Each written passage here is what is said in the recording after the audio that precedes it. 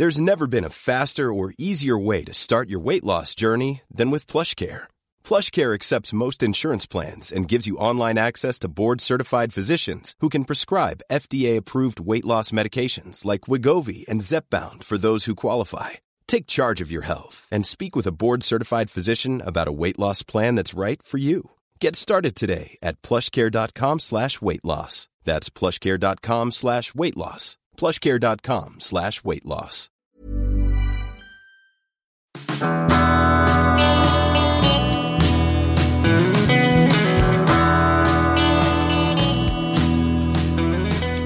Money Stepper Q&A podcast, question 36.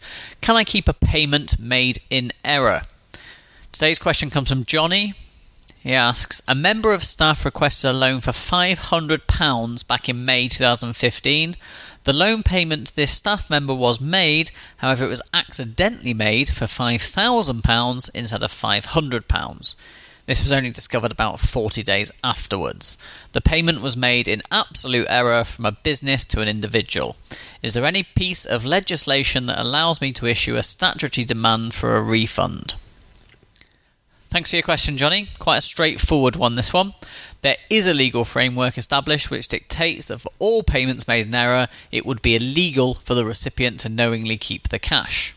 Simply, from a legal viewpoint, if a sum of money is accidentally paid into your bank or your savings account, and you know that that money doesn't belong to you, then you have to pay it back.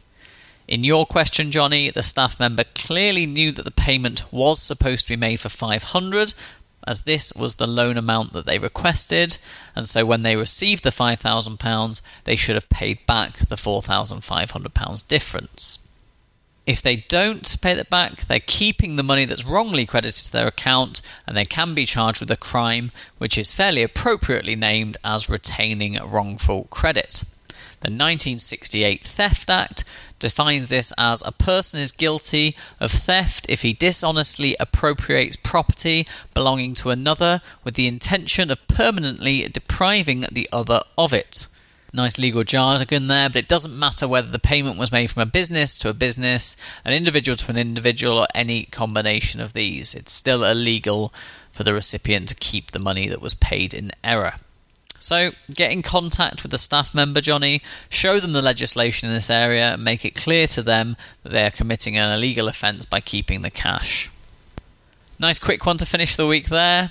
If you've got that Friday feeling and you want to put all that positive energy to good use, then I'd be hugely grateful if you could use some of it to leave us a review on iTunes in order to help us spread the word with the podcast. Thanks for listening and have a great weekend, everyone.